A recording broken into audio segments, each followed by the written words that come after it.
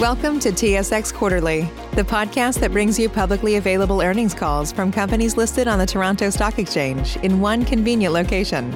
Gone are the days of looking through confusing websites. You'll find the important information right here. Enjoy the call.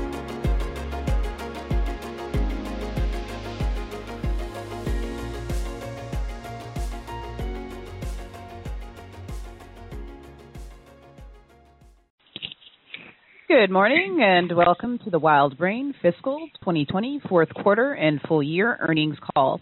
All lines have been placed on mute to prevent any background noise. After the speaker's remarks, there'll be a question and answer session with analysts. To ask a question during that time, please press star then 1 on your telephone keypad. If you'd like to withdraw your question, press the pound key. I'd now like to turn the call over to Nancy Chan-Palmateer, Director, Investor Relations at WildBrain. You may begin your conference. Thank you, operator. And thank you, everyone, for joining us today. Speaking on the call today are Eric Ellenbogen, our CEO, and Aaron Ames, our CFO. Also with us and available during the question and answer session are Josh Scherba, our President, and Daniel Neese, our EVP of Finance and Chief Accounting Officer. First, we have some standard cautionary statements.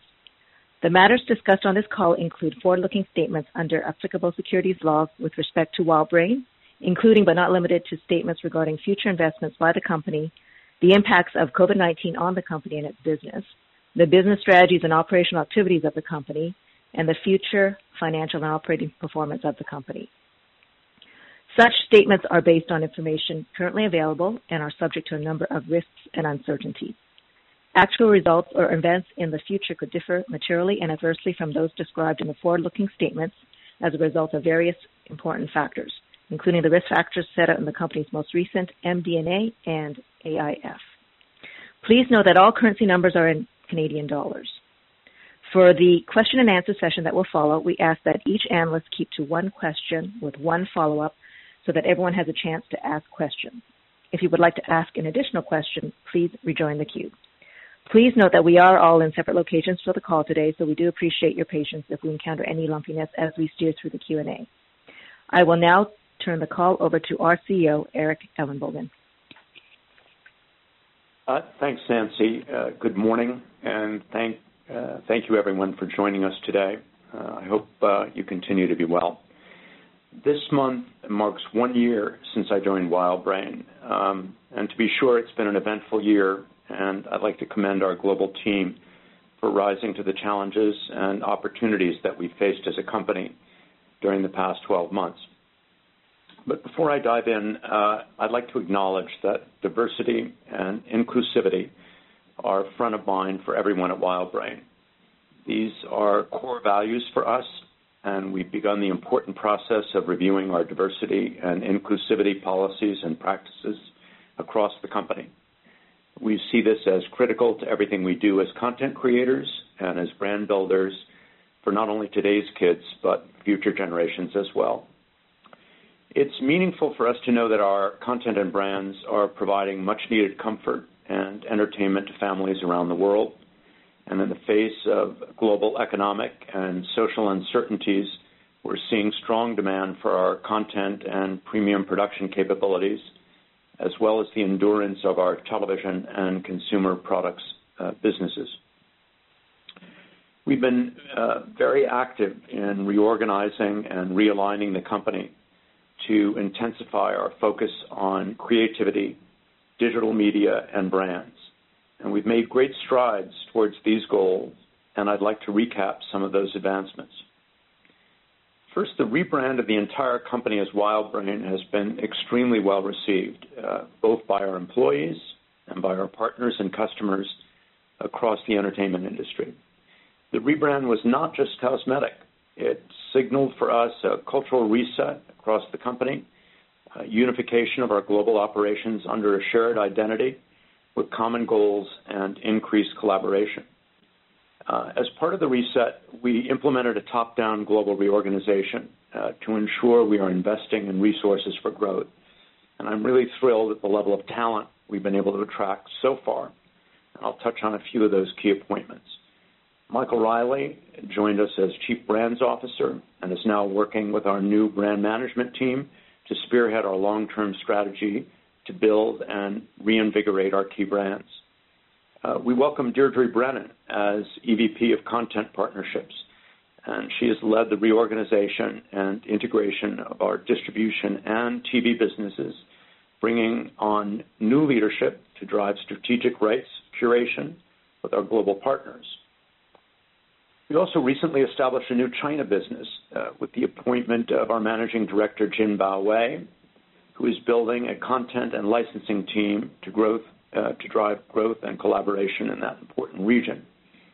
We appointed Steve Manners as VP of BizDev to lead collaboration between our licensing agency, WildBrain CPLG, and our AVOD network on YouTube, WildBrain Spark. This is now beginning to bear fruit as we cross-sell paid media, digital advertising, and licensing services to third-party IP owners to fully support their brands. Charles Gabriel came on board as VP Advertising Sales to lead our digital direct ad sales in the U.S. market, and we continue to build out that ad sales team.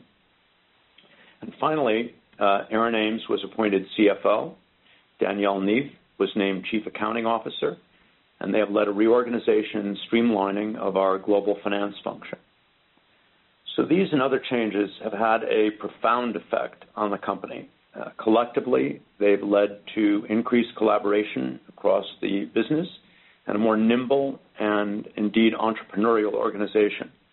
It's worth repeating that all of this has been driven by our long-term strategy to focus on creativity, digital media, and brands. But before I touch on each of these priorities, I'd like to frame briefly what this all means from a near-term result standpoint. As you know, we've focused on long-term growth, and we don't give annual guidance. We believe this remains the right approach for now, as it's important for us to have the flexibility to make the necessary investments across the organization, as well as the patience to find the right partners and make deals on the right economic terms instead of rushing deals to meet short-term earnings objectives. That said, last year we committed to delivering growth year over year in adjusted EBITDA. That was before the 1-2 economic punch of COVID and the made-for-kids changes. And in spite of these significant headwinds, we delivered on the commitment, albeit modestly. And looking towards 2021, while we expect to continue to see these two issues as potential headwinds to our near-term performance, we believe, once again, we can deliver at least modest growth year over year as we invest in and execute on our plans to drive accelerating long-term growth. In fact, even as the global commerce decelerated in March, we sharpened our focus and we're delivering on the priorities of creativity, digital, media, and brands, and the momentum continues to build. So let me walk you through some of the progress we've made. Creatively, we've significantly upped our game. We're working on new content with a host of top-tier talent, new to our organization, including animation artists, creators, writers, directors, and live-action producers. For example, Snoopy in Space was one of the most popular shows on Apple TV+, and our Vancouver studio is in full production on additional Peanuts content for Apple. We're also in production on 2 new original seasons of Johnny Test, exclusively for Netflix. In partnership with DreamWorks, our studio is producing a brand new series based on the classic children's book, Go Dog Go. Our original animated preschool series, Chip and Potato, is a hit with young viewers on Netflix and has been renewed. This is becoming a full-fledged brand for us, for which we intend to exploit consumer products. In live action, Mallory Towers, which is a co-production with UK partners Kingbert Productions and the CBBC, has been licensed to telecasters and streaming platforms in over a dozen territories, including the UK, US, and Canada, and it's rolling out with great success.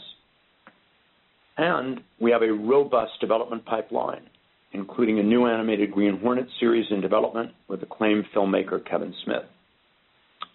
So we've rebuilt our creative pipeline to align with a shift in the industry towards global deals for premium content.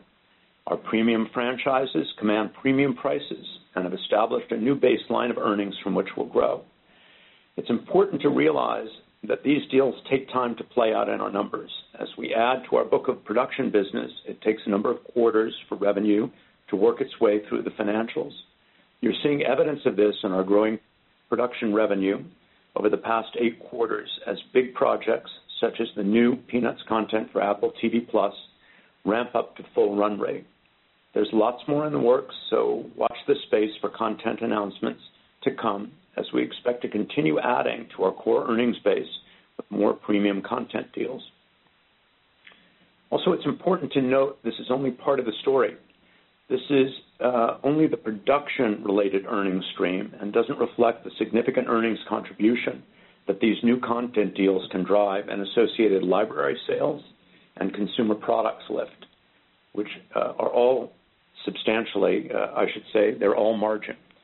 We see production growth as a leading indicator for future earnings contribution from these high-margin categories.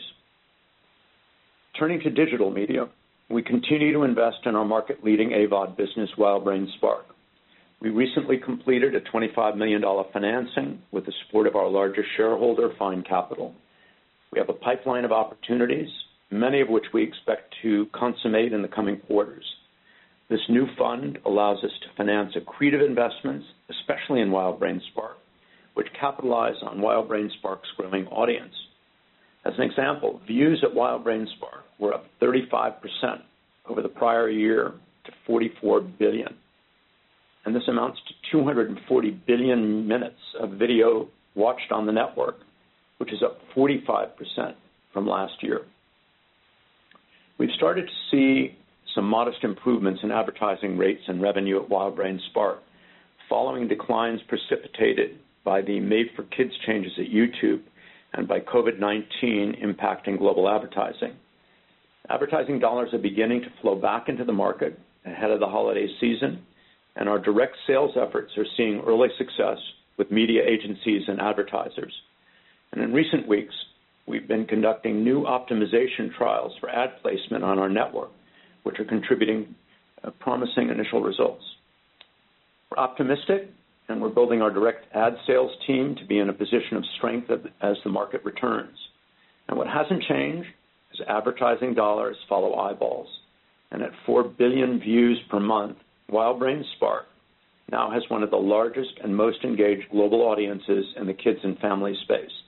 In fact, measured by audience size, our AVOD network has now eclipsed many top kids' U.S. cable networks by reaching an average of 16 million unique American viewers monthly. And in terms of watch time, WildBrain Spark is number 1. As AVOD continues to overtake cable to become a preferred viewing destination for kids and families, our extensive audience reach and deep engagement present a huge opportunity to capture a larger slice of the $4.5 Hello, billion operator. Have we lost Eric? You'll bear with us, please. Hello? Hello? Eric is on the line. Oh, there you go, Eric. All right. I think we lost you there for a moment. All right. Okay. So I'll just pick up again that at 4 billion views per month, WildBrain Spark is one of the largest and most engaged global audiences in the kids and family space. In fact, by audience size, our AVOD network has now eclipsed many top kids' U.S. cable networks by reaching an average of 16 million unique American viewers monthly. And in terms of watch time, WildBrain Spark is number 1. As AVOD continues to overtake cable to become a preferred viewing destination for kids and families, our extensive audience reach and deep engagement present a huge opportunity to capture a larger slice of the $4.5 billion per year spent globally on kids advertising. WildBrain Spark is the destination to reach kids around the world. We've also seen an increase in the commercial deals with third-party IP owners who recognize the opportunity that WildBrain Spark represents on YouTube as an essential platform for reaching kids and families. In the past, linear TV has been the primary driver of kids' brands, but we've known for some time now that AVOD was poised to dominate in the kids' brand space. we positioned WildBrain Spark to leverage this opportunity, and now toy companies and content owners are increasingly turning to us for digital-first content and paid media strategies to support their brands. As an example, we're deepening existing partnerships with companies such as Mattel, who have engaged WildBrain Spark in a digital-first content strategy to help launch their latest doll brand, Cave Club. And in addition to Mattel, we've added new partnerships with IP owners such as Parkstar Media, Fundrise Toys, and Zag. And these and other commitments support our widely held view of the growing importance of AVOD to support kids' brands. And turning to our own brands now, our Peanuts business is maintaining considerable strength in consumer products. October 2nd marks the 70th anniversary of the beloved Peanuts comic strip from Charles M. Schulz, and we have some great programs rolling out at retail. Classic brands, especially Peanuts, have been particularly resilient even in the times of COVID. I'm going to be circumspect about our other brand activities only because our programs are still in early stages. But what I will say is that we're building and implementing rollout strategies that encompass social media, gaming, celebrity partnerships, events, content, and consumer products for 4 key properties now: Strawberry Shortcake, Teletubbies, Chip and Potato, and In the Night Garden. And I look forward to sharing more once these programs gain momentum. And finally, before handing the call over to Aaron, I'd like to congratulate the team at our global licensing agency, WildBrain CPLG, who were recently named the Agency of the Year by their peers at the 2020 International Licensing Awards. And for those who don't know, those awards are the licensing industry's equivalent of winning the Best Picture Oscar. WildBrain CPLG has had a banner year, and this recognition is hard-won and well-deserved. So I'd like to offer congratulations to our Managing Director, Martin Weck, and to his team. With that, over to Aaron. Thanks, Eric. In the last year, we've improved our financial flexibility to invest and grow our business. We redeployed $10 million in cost savings from our reorganization initiative to invest in growth. We completed a $60 million rights offering, $50 million of which was used to reduce debt with the balance for growth. And we raised $25 million in growth capital, especially for investments in our AVOD business. Turning to the quarterly and annual results, revenue in Q4 2020 was $92.9 million, compared with $108.8 million in Q4 2019. This decrease was primarily driven by declines in ad revenue at WildBrain Spark, the result of changes in Made for Kids content policy made by YouTube, and the negative advertising impacts of COVID-19. Consumer products owned was also impacted by COVID. The collective declines were partially offset by higher production revenue, which increased 46% quarter over quarter to $26.3 million, driven mainly by premium proprietary content in our animation studio. Revenue for fiscal 2020 was down 3% to $425.6 million versus fiscal 2019, primarily due to decreases at WildBrain Spark and in our consumer products owned business. Net income in Q4 was $4 million versus a net loss of $62.8 million in the same quarter last year. This increase was largely driven by lower SG&A, lower non-cash impairment charges, and a higher non-cash foreign exchange gain in Q4 2020 compared to Q4 19. For fiscal 2020, we posted a net loss of $236 million versus a net loss of $101.5 million last year. This was primarily due to a non-cash goodwill impairment charge of $184.5 million recorded in Q3, which was taken due to the impact of advertising revenue from YouTube's changes to targeted advertising, as well as the impact of global economic uncertainties arising from COVID. This non-cash charge had no impact on our distributions, cash flows, or our ability to meet debt obligations, and it does not reflect the long-term potential of our assets and business. Free cash flow for Q4 2020 increased to $9.3 million, compared to $4.1 million in Q4 2019. For fiscal 2020, we generated positive free cash flow of $27.1 million versus $10.4 million in fiscal 2019. The improvements in free cash flow were driven by implementing our investment strategy related to our content production requiring less cash outlay due to our targeted production slate, as well as by better management of working capital, including higher tax collection of tax credits and trade receivables in fiscal 2020. Adjusted EBITDA in Q4 was $18.7 million compared with $20.2 million in Q4 2019. The adoption of IFRS 16 positively impacted adjusted EBITDA by $2 million in Q4. Normalizing for this impact, adjusted EBITDA declined $3.4 million compared with Q4 2019. Adjusted EBITDA for fiscal 2020 was $81.8 million versus $79.6 million in fiscal 2019. IFRS 16 positively impacted adjusted EBITDA by $8 million in fiscal 2020, while the first quarter of fiscal 19 benefited from $1.3 million related to a higher ownership stake in Peanuts for part of that quarter. Normalizing for these items, adjusted EBITDA declined by $4.45 million in fiscal 2020 versus the prior year. Now, I'll hand the call back to Eric. Hey, thanks, Aaron. My first year with WildBrain has been energizing and eventful, to say the least. We've accomplished a great deal in the last year. And while there's still work to do, our team has much to be proud of. I feel sure we're making the right moves and advancing the right projects to realize the full potential and value of our assets. We've also got good visibility on our core earnings numbers. We're building on this EBITDA base with a strong pipeline of content deals that will drive production revenue and generate significant incremental returns across our distribution and licensing platforms, all part of our 360-degree approach to asset monetization.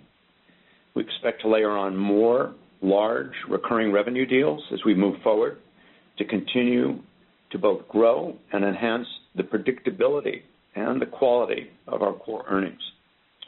In fiscal 21, we're building on the success of the last 12 months, and we'll continue to execute on our long-term strategy by creating premium kids content with our priorities focused on, once again, investing in talent and supporting creativity across our business, in growing key brands, in monetizing our large audience on WildBrain Spark, and improving our cash flow and balance sheet. So with that, let's take some questions. Thank you. At this time, I would like to remind everyone, in order to ask a question, please press star 1 on your telephone keypad. To withdraw your question, press the pound key. Please stand by while we compile the Q&A roster. First question comes from Aravinda Galappatthige with Canaccord Genuity. Good morning. Thanks for taking my questions. I wanted to focus a little bit more on the direct sales opportunity, Eric, that you touched on. Thanks for all the color, but I was wondering if you can build a little bit on what you think is the size of that opportunity. How many salespeople do you have set up at this point? And then, directionally, what kind of tailwinds can we expect for fiscal 21? And my follow-up for Aaron, just on the production spend for fiscal 21. I know there was a little bit of growth in fiscal 20 in terms of cash spend. I was wondering if we can expect a sort of a similar trajectory for 21 as well. Thanks. Thank you for the question, and I'll take the first part regarding ad sales and the sort of the status of what's going on at WildBrain Spark. So as to the size of the sales team, it's a build right now.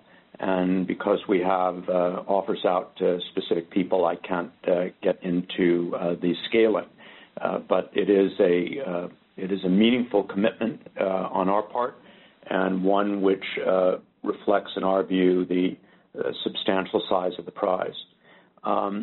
Just to give you a little context to this, we've started to see ad rates recover in the period between the Made for Kids changes at YouTube and COVID, because what was happening is the advertisers and the YouTube ecosystem and algorithms were getting adjusted. So we started to see pretty good progress there in kind of a return to an equilibrium and normal.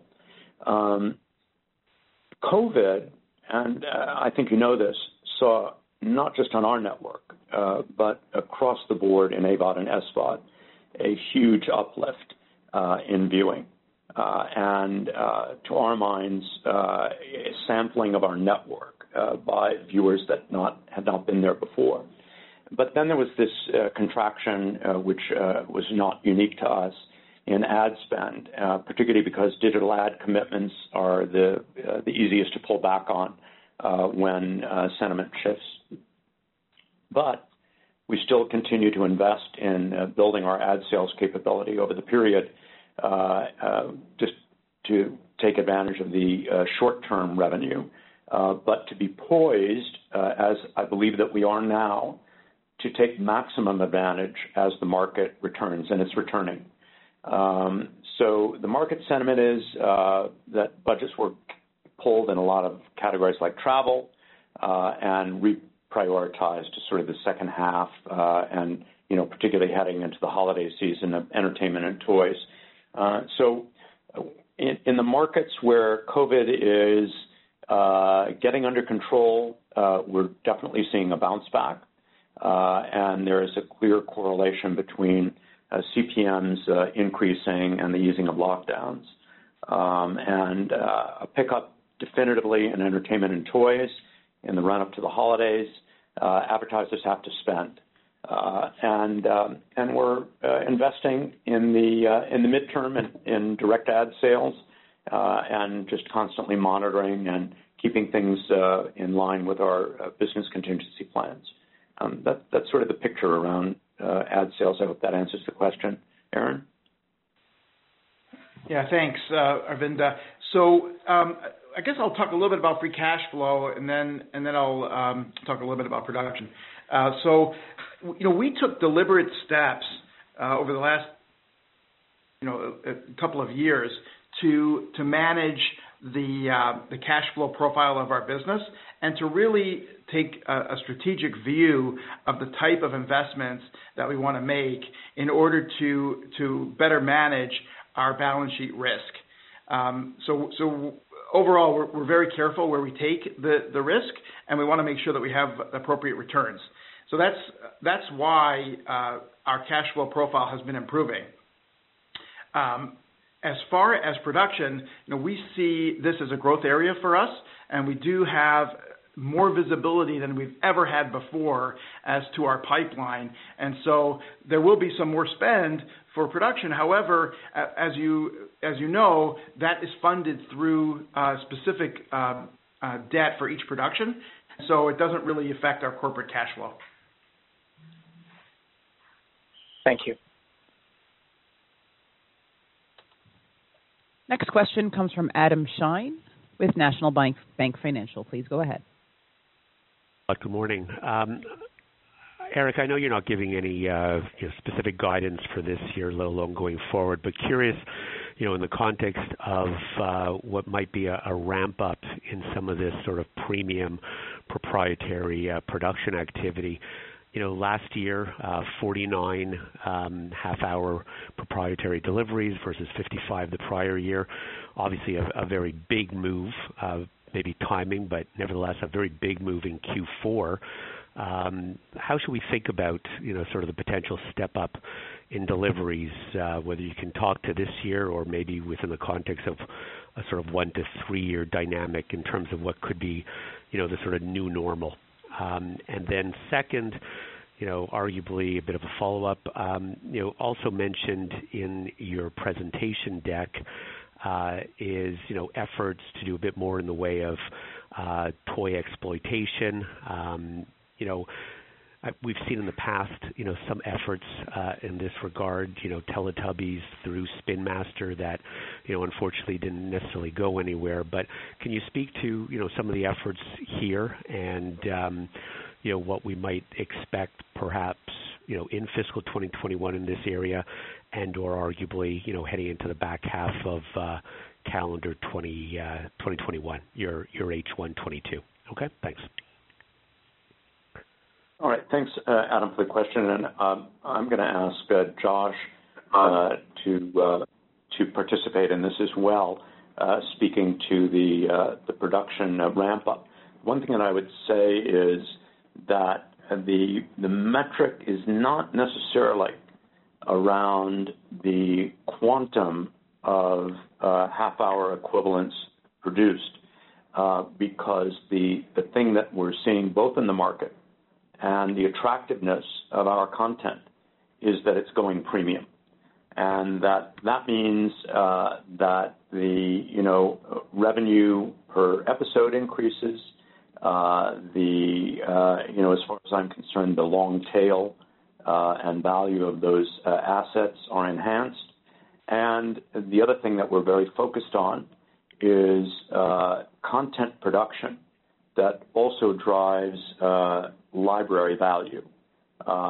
So it is a combination of new original productions, but also the harvesting effectively of our library assets. And what I spoke to earlier is the knock-on effect, which is considerable in terms of consumer products and ancillary markets. But Josh, if you can perhaps address this a little bit more specifically, and again, without giving guidance on it, I'll just say one thing. The pipeline is robust. It takes a while to build. And I think that, when I came in, I wanted to take a step back, actually, because before anything was rushed to market, it was about having the right people in place. It was about brand plans, specifically structured and thought through to take full advantage of what have been very high-performing assets in the past. And the brand visibility and recognition of these are great, but we got to get it right. And so what you're seeing now is, in my view, the tip of the iceberg in terms of what we've got going on behind this in production. Josh, do you want to speak to any of it?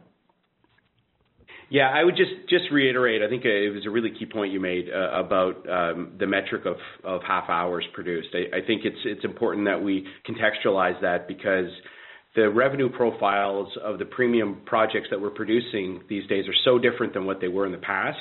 They're more ambitious, they take more time, and have higher revenue associated with them. So I would de-emphasize that number of half hours produced per year as a metric to keep an eye on moving forward. And then just to be specific, I think that we've announced that we're producing a new Johnny Test series for Netflix, which we're really excited about. But in connection with that, we were able to license the library to Netflix as well. And we think this is a really interesting model for a company like WildBrain that has meaningful IP and depth of library, and one we expect to replicate in the future. Adam, would you like to, with that, address the second part of your question again, please? Yeah, the second part of the question was, reference in your presentation deck to, efforts to build out some toy brands, greater exploitation on the toy side. And, we've seen in the past where there was a prior push pre-your administration, in terms of the launch of Teletubbies through Spin Master that didn't get a lot of traction. But wondering, what some of your, areas of initiatives might be in regards to pushing toys, and whether that's something that can materialize this year in terms of traction or revenue, or something to think about going into the holidays maybe a year from now. Got it. Okay, so let me take it in two parts. One, I think we are seeing, as I alluded to in my remarks today, a significant move on the part of toy companies to AVOD and a digital-first strategy. It's been very interesting because I find that these things lag, and you can, I've been around long enough to see what happens in, the shift from, broadcast to cable, and now cable to, digital and on-demand networks. And there's been, completely supported by the data, an enormous shift of audience to on-demand.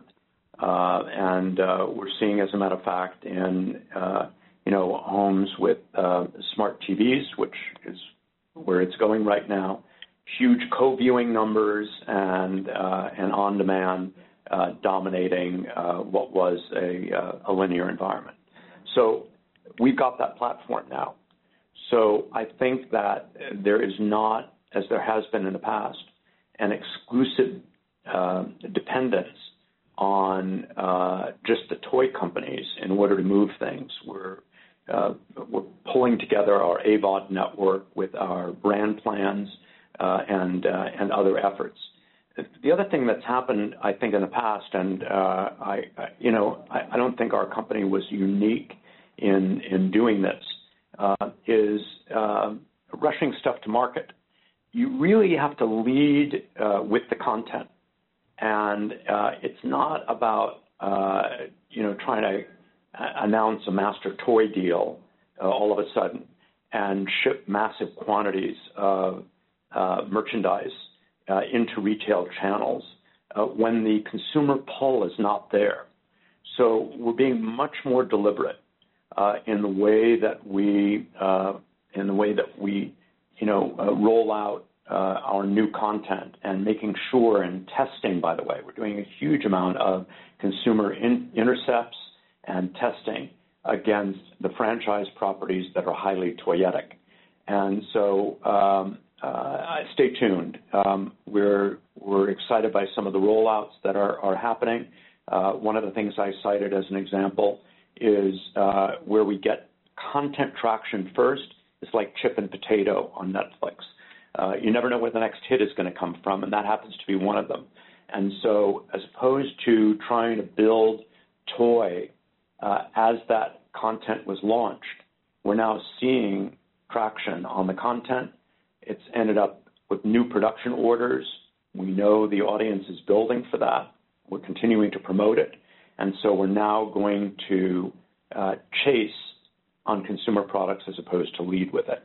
I also think it's worth reflecting that, having been at Marvel and seeing the time that it takes in order to get traction, that we need to be, very deliberate in the way we do the rollouts.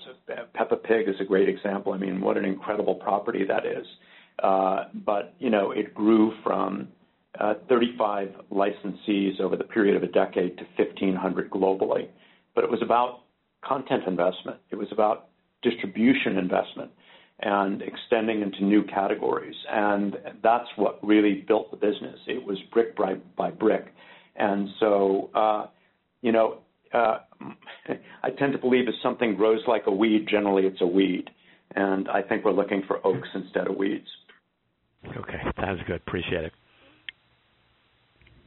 Next question comes from Drew McReynolds with RBC. Please go ahead.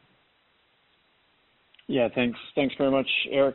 Thank you for all that commentary on the consumer product side. Just a couple of follow-ups.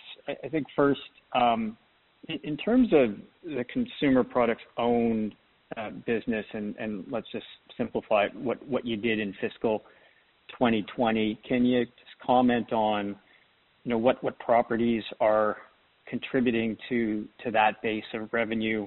And, you were kind to highlight the 4 properties you're focused on going forward. As a follow-up, just how is the overall business trending with the recovery in retail? And then just a housekeeping item for Aaron, just on the working capital for fiscal 2021. I know a ton of moving parts and sometimes not great visibility on collections, but could you provide us a little bit of an update there on what you'd expect for the full year? Thank you. Sure thing. So, own consumer products, it's peanuts. And that business has been really solid. And even in the face of COVID, one of the things we're seeing, fortuitously, is that classic brands are dominating. Not just Peanuts, which is a top 10 brand, but we're seeing it across the board. As retailers are more conservative, certainly we're enjoying online sales, but we're seeing an uptick in the number of approvals and licensees coming on board, which is a good leading indicator. No question, it's comfort food. So we benefit not only by, those intrinsic trends in retail, but I think the competitive set has changed because there's greater reluctance until retail stabilizes to move to new and unproven brands. And then, of course, we've seen what's happened with the studio distributors and theatrical release schedules and, which tend to be big drivers in the rollout of consumer product campaigns, and they're not happening. So in a sense, there's competition that's been removed from the market, and there's a trending towards to classic properties. So that we are the beneficiaries of. As far as the other classics, which are in our library, it really is about, again, which I cited, a deliberate rollout when the time is right, with the correct content, in a thoughtful program to really build a solid, steady state consumer products business. And I feel really good about what I'm seeing coming from the brands group now, tied to the content team and rollout strategies in both digital media on our own Spark network, but also with partners like some of the premium SVOD networks. Aaron? Yeah, thanks. And Drew, what I would say is we've been, prudent and disciplined in managing the investments and really managing risk around our balance sheet, and we'll continue to do that. We've made also a number of improvements in how we manage working capital and collect working capital, and the focus is still there, and I expect that to improve. So I expect that the free cash flow should improve next year, given all the work that we're, as well as the disciplined approach and strategic approach that we're taking with our balance sheet. Okay, thank you. Next question comes from Drew McFadgen with Cormark Securities. Oh, hi. Yeah. So I saw that you guys started to deploy or tap some of the capital that Fine, agreed to fund. And I was just wondering when we might start to see the benefit of that show up in your results. The answer is soon. So the opportunity set is considerable. The way that I defined it was first perfecting rights in our existing IP catalog. Since my arrival, we've been scrubbing that catalog to identify the long-term value assets that we have, and to the extent that the rights are not complete, completing those rights.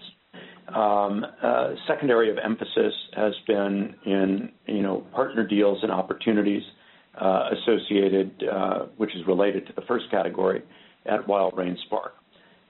And again, we have a whole set of partners, proprietary content, and other areas that merit investment. And one of the benefits of the structure that was created around this that you may be familiar with is that it has no impact whatsoever on our leverage ratio. But the flip side is that it's going to be accretive because we have the capability to upstream the cash that's generated from the growth opportunities. So we're seeing a lot of deals out there in the current environment, and I think it's something that we well anticipated, and we're able to get a huge vote of confidence from our leading shareholder, allowing us to go out and acquire these assets. So I can't speak to specific negotiations. I see most of these deals as near term, and I think that we will soon deploy, fully the entire fund. Okay, so we should start to see the benefit of that show up in the fiscal 21 year then, correct? Again, I don't want to give when returns start to come because, many of these things are, again, perfecting, asset value in catalog that we already have. It's about accretive investments, and with the deployment of the capital, it's our expectation that we're going to begin to see returns soon. The other thing I would add is that we've shown that as restricted cash on the balance sheet at year end. So while we've done draw, it is showing as a separate line on our balance sheet. Okay. All right. Okay, thank you. Next question comes from Edson Lay with Stifel GMP. Please go ahead. Hi, good morning. Thanks for taking my questions. My first one's on the production revenue for the year. I was wondering if you can comment on the split between the proprietary production versus third party and how that's trended in 2020 versus prior years. Josh? Yeah, I think you continue to see a growth in our proprietary slate, which I certainly wouldn't categorize that as a slippage in service. Rather, how we're deploying our resources at the studio, and of course, when we can do proprietary, high quality, premium projects, that's a benefit for us. Okay, and just one follow-up question on production as well. I think, Aaron, you said earlier that the visibility on the pipeline's been the best yet. Can you give additional color on the backlog and maybe expected utilization over the next year or so? Thanks. So what I said was we have the most visibility that we've ever had in our pipeline. As far as the backlog, I'll turn that to Josh to talk a little bit about that. Yeah. I'm not sure I categorize it as a backlog. I think that I think we've got a stable of high quality projects that are lining up, and we're really positive about the slate that we have in front of us over the coming year.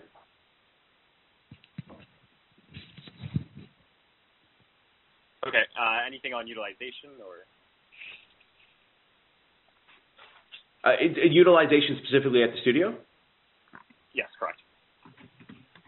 Yeah, I think we continue to use our capacity to the fullest. I think that one thing that has happened as a result of COVID is we've gotten, we continue to have the vast majority of our studio working remotely, and we're optimistic about what that can do for us in the future. We never intended to be limited by physical real estate, but practically that was a factor, and it's really not anymore. It's gonna come down to our ability to grow through high quality projects and talent that we can fill those projects with. But we think we can be optimistic that there's room for more growth than there would have been in a pre-work from home world. Okay, perfect. That's super helpful. I have one last question, and it's on WildBrain Spark. You guys are seeing modest improvements in ad rates and you're continuing investments in direct sales. But with monetization so volatile in the past year, how do you guys think about the value of an AVOD view versus an SVOD view? Or in other words, what are these WildBrain Spark views worth, and what can you point to that gives you comfort around this? So, in SVOD, of course, no advertising. So we view our program strategies in SVOD as building library and as awareness. And one of the things, incidentally, that we're seeing now, and it's really interesting, is our ability, which as a matter of policy had not been the case in the past, to use our AVOD network with clips and promotional content to drive views to SVOD. So the discovery process has been made incredibly easier, and I think there's a lot of enlightenment and learning among the SVOD players in the use of AVOD as a funnel for viewers. So there's been considerable liberalization in the licensing practice of SVOD. So I think that here's what we're seeing in Spark, though, on in our sort of general view is that again, a recovery is happening. We're seeing marketers step in a way that they have not before in using our AVOD network and its incredible reach, view time, sort of the persistence to launch, toy campaigns and consumer products, particularly when it comes to our co-viewing audience, which is substantial, largely driven by preschool content. And so the other thing is that market sentiment is turning now, and again, I don't think this is unique to our platform. I think there's a considerable rising tide around the value of AVOD. One of the things I may have alluded to in past calls, which we welcome, is the entrance of mega players like NBC, Comcast, Universal in their Peacock network, which is an AVOD network. And it really is the transformation of previous, linear delivery into streaming on demand, advertiser-supported on demand. And I think that is going to be, great for the market because the measurement tools, the ad sales forces, the focus on AVOD delivery is good for everyone who is in the AVOD business. And as the leading network in the category, we should be a substantial beneficiary of those changes. We have this co-viewing audience. We have watch time. All the data is pointing in the right direction as far as the traction that we're receiving and total engagement. And again, compared to the kids' cable networks, we now eclipse many of them. So just to give you a factoid, with cable networks in the U.S., we have greater reach now than Cartoon Network, PBS Kids, and Nick Kids. I mean, that is a tectonic change in the nature of viewing habits in the market, as well as an engagement. And so it gives us, I think, considerable optimism about this asset that we own, and I think in many ways it's a real sleeper. Okay, that's great color. That's all my questions. I'll pass the line. Thanks. And at this time, I'll turn the call over to Ms. Chan Palmateer. Thank you, everyone, for joining us today, and stay well, and we look forward to updating you next quarter. Have a good day. Thank you. This concludes today's conference call. Thank you for participating. You may now disconnect.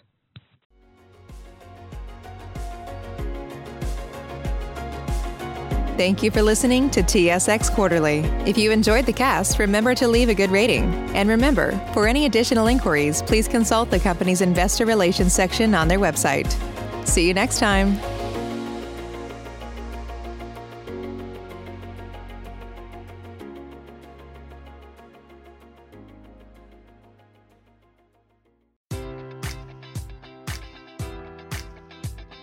Enjoy all your favorite sports like never before at BetMGM. Sign up using code Buckeye and receive up to $1,500 back in bonus bets if you don't win your first bet. When you register with BetMGM, you'll get instant access to a variety of parlay selection features, live betting options, and the best daily promotions in the business. And with BetMGM at your fingertips, every play and every game matters more than ever. Place your money line, prop, or parlay bets with the king of sportsbooks today. Sign up using code Buckeye and receive up to $1,500 back in bonus bets if you don't win your first bet.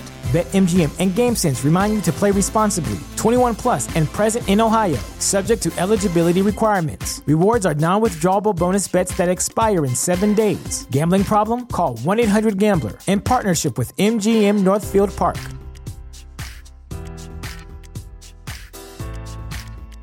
Save big money on your outdoor project now at Menards. We have everything you need to keep your outdoor power equipment running smooth, so you can keep that lawn in tip-top shape or enjoy some time on your boat. Right now, all FVP, lawn and garden, and marine batteries are on sale through May 5th. Check out our entire selection of FVP batteries today and view our weekly flyer on Menards.com for more great deals.